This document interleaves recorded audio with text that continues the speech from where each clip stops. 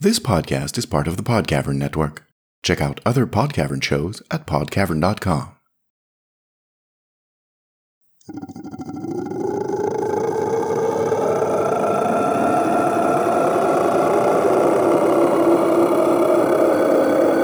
Oniric.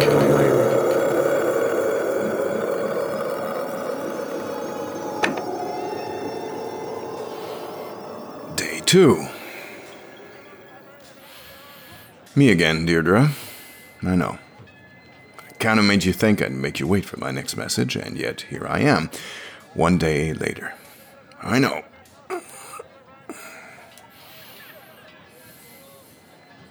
Well, did you hear that? Just listen to this for a minute. Where did I say I would be tonight? In the desert near Schritt 1, right? To get some verdammt peace. My very words, if I remember, all right? Where do you think I am right now? In the desert near Schritt 1. Turns out a lot of people start out on the pilgrimage. All kinds of people. Rich, poor, young, old, men, women, and others. Brown, black, white, and others. The call of the hatch is heard far and wide, Dee. And apparently everyone and their grandma feel compelled to answer it. You want my opinion? It's because the one thing everyone knows is where the big long road starts. So, Schritt 1 is more along the lines of a resort than a lonely temple or church in the desert. Holy mother of God, my hand is killing me.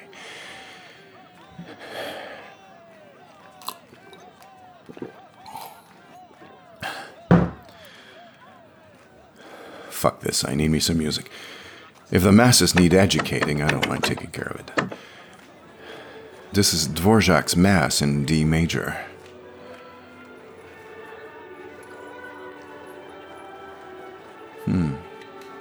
Whoever this is are taking it a bit fast.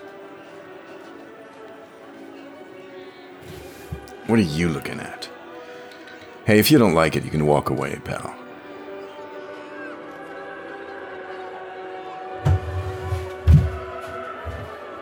May the big long road bring you somewhere. I'm not going to apologize for verdammt Dvorak, for heaven's sake.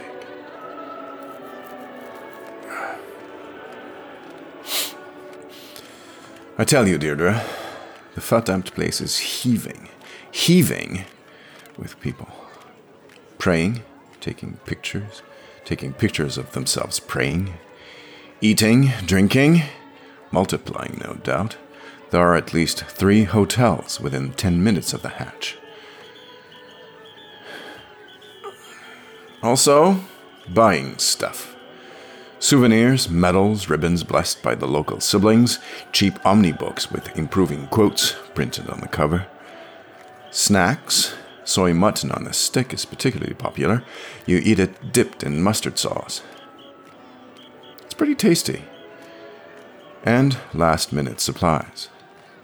The next hatch is about 300 kilometers due south across the desert, 12 days' march, give or take. So the shops selling dried food are doing brisk business.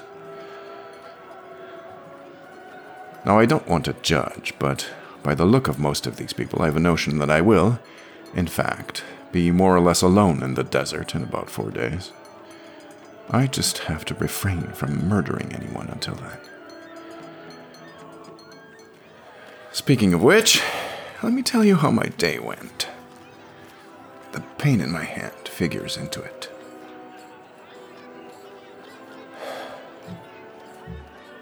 First off, the hatch. I'm sure you know, but it feels like going to sleep. You walk in and through, your eyes flutter and close. You can't really keep them open because of the noise of anything. The noise of the hatch is its own topic, I can tell you. Anyway, when you walk out, it absolutely feels like you're waking up. As you're standing up, it's a bit startling. Here's the thing, though. You can dream when you walk through the hatch. That I did not know. And neither did you, I'll wager. So, I dreamed. I'll tell you about it in a bit. It was a weird one. Outside the hatch, it was immediately people and dogs and cats and barbecue pits and the smell of cardamom and turmeric. As I say, I expected a temple or a monastery in the desert, perhaps a small inn. Don't know why, really. I mean, there's nothing truly surprising about how busy the place is once you realize that many, many people believe they are called to the first hatch.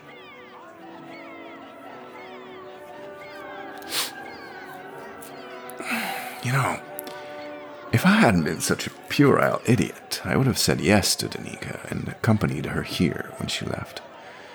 And then I would have had a heads up. On ne se refait pas. Deirdre, the place is a madhouse. So, right out of the hatch, once I've shaken myself awake, you understand, I start walking around, trying to find a cheap place to eat, I guess. Somehow, I found myself between two houses. It formed a sort of corridor, right? I was a bit too narrow for my taste. So, of course, that's where I got jumped. There were 3 of them, 2 men, 1 woman. The men had knives, the woman had a searer, or something that looked like it. The searer didn't scare me that much, it vaporizes too wide. And I could tell these guys were intent on robbing me. What they wanted was my money, at first. I gave it readily enough. I'll have to start working at some point, it hardly matters when. I'm not coming back. I mean, I'm not going backwards. Then, the taller troll asked for my omnibook. I kind of froze. Most of my stuff I don't really care that much about, but the omnibook is a lifeline. In many ways. Mine isn't even a particularly new one. We're just being greedy plunks.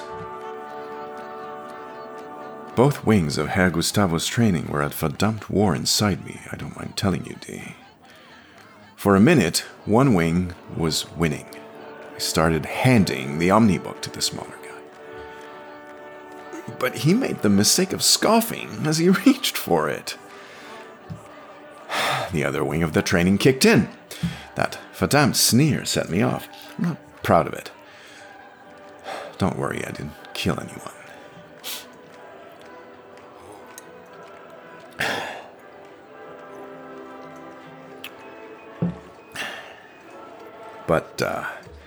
But when it was over, the searer was unusable, and one knife was on the roof. There were wails and moans and broken bones, I'm not going to lie. None of them mine, but I got my already half-cyboed hand good and slashed. I may need a new finger to go with the 3 that already run on batteries. Verdammt nochmal. We'll see. I had my omnibook, I had my money. In fact, I had a hell of a lot more money than what I'd started out with. That trio had been busy.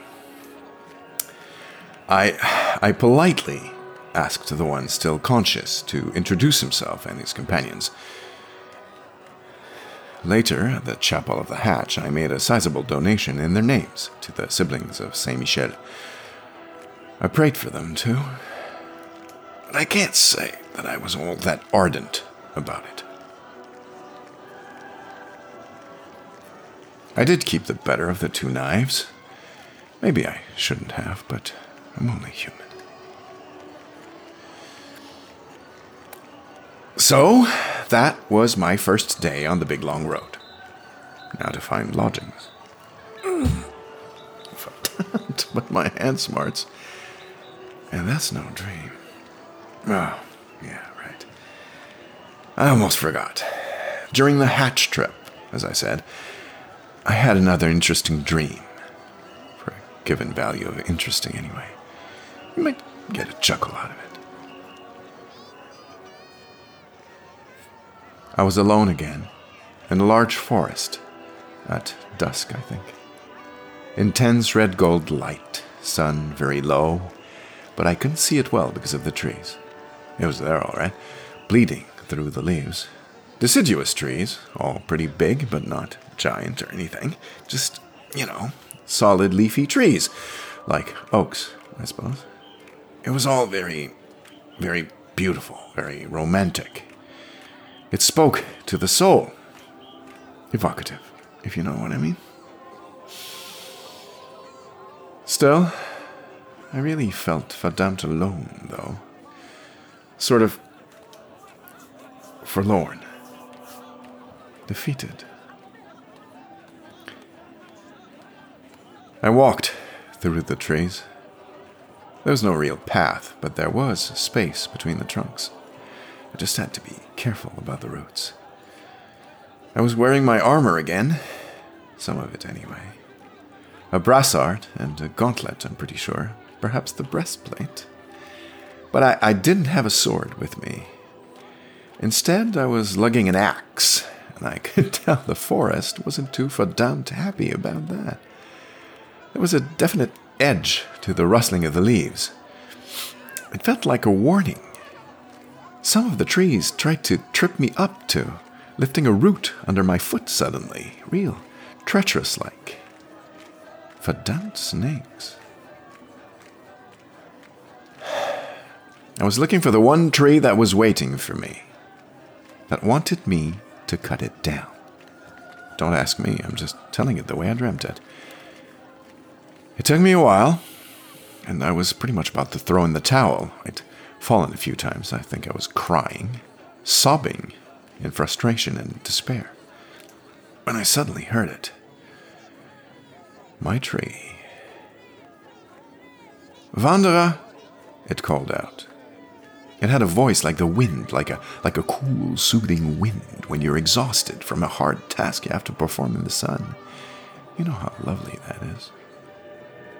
Where are you? I asked. Follow my voice, it said. Follow your axe.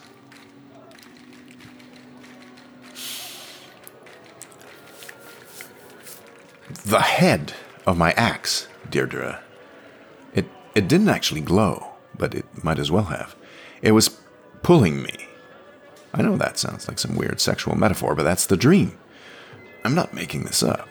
Well, not now. My brain did, through the hatch, obviously.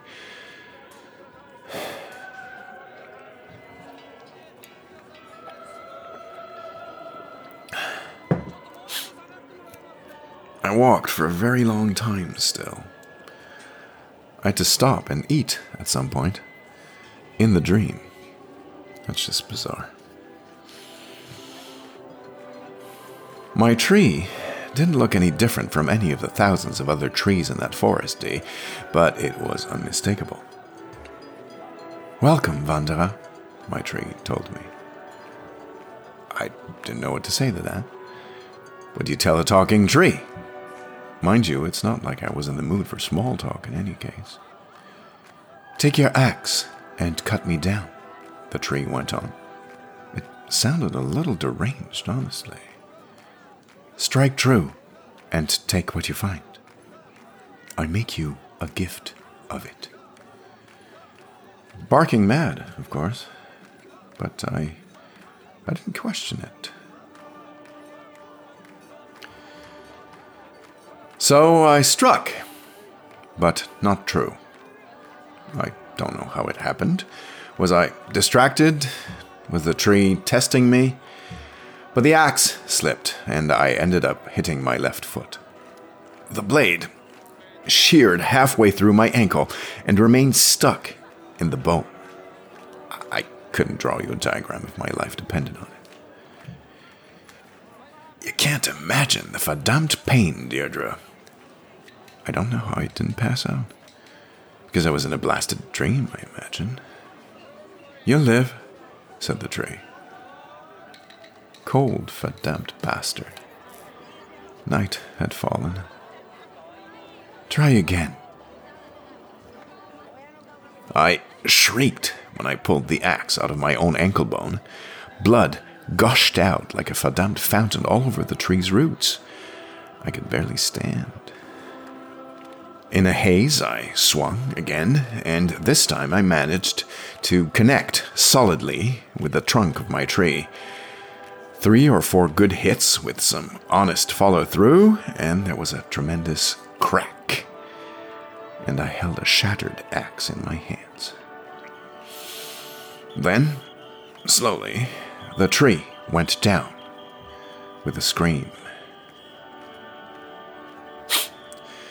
There was something inside the stump, D, sticking out of it in its exact center, glowing green and white. It was a sword, sunk to the hilt into the wood. Hopping like an idiot on my good foot, gritting my teeth against the pain, trying not to slip in my own blood, I reached for the sword's handle. My hand closed on it. My gauntleted hand. Deirdre, it felt so right.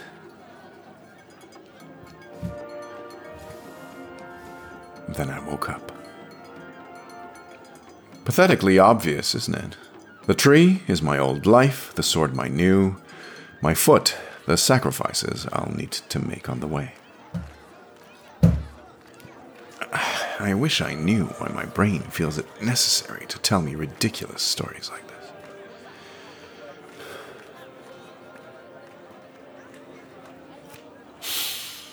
To be honest, Dee, I'm no longer sure it was such a good idea to tell you about this.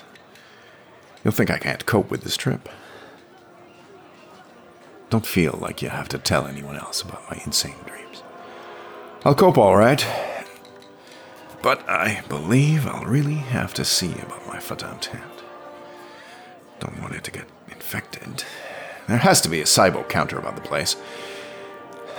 Maybe I should have kept a bit of my mugger's money. The Lord wouldn't have minded, I don't think. Hardly seems fair I should pay out of my own pocket for a finger they cut.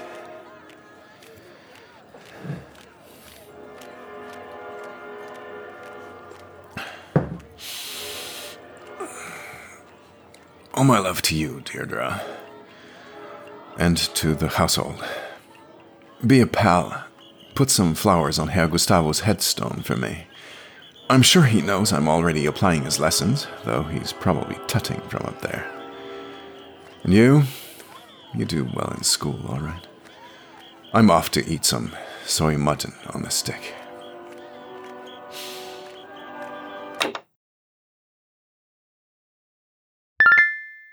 Notes to Oniric, Day 2, by Teffer Troy, Doctoral Candidate, Alternative Narrative Traditions, Université de Montréal, October 12, 683.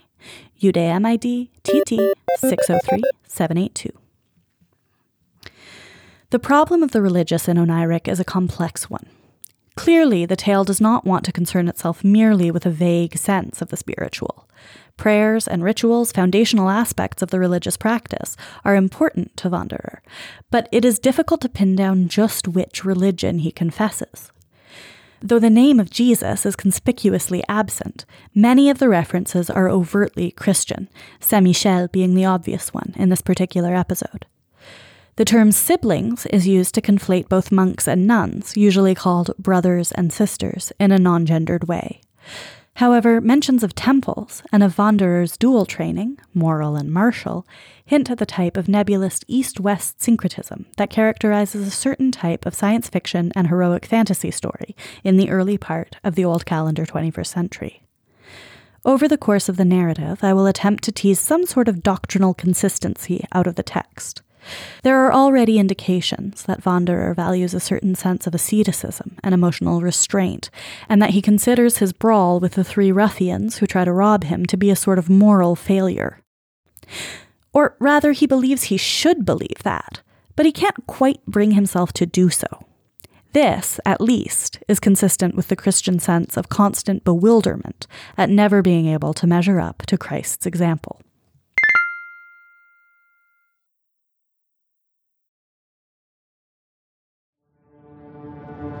Have you ever wondered what it's like to live in a city full of superheroes?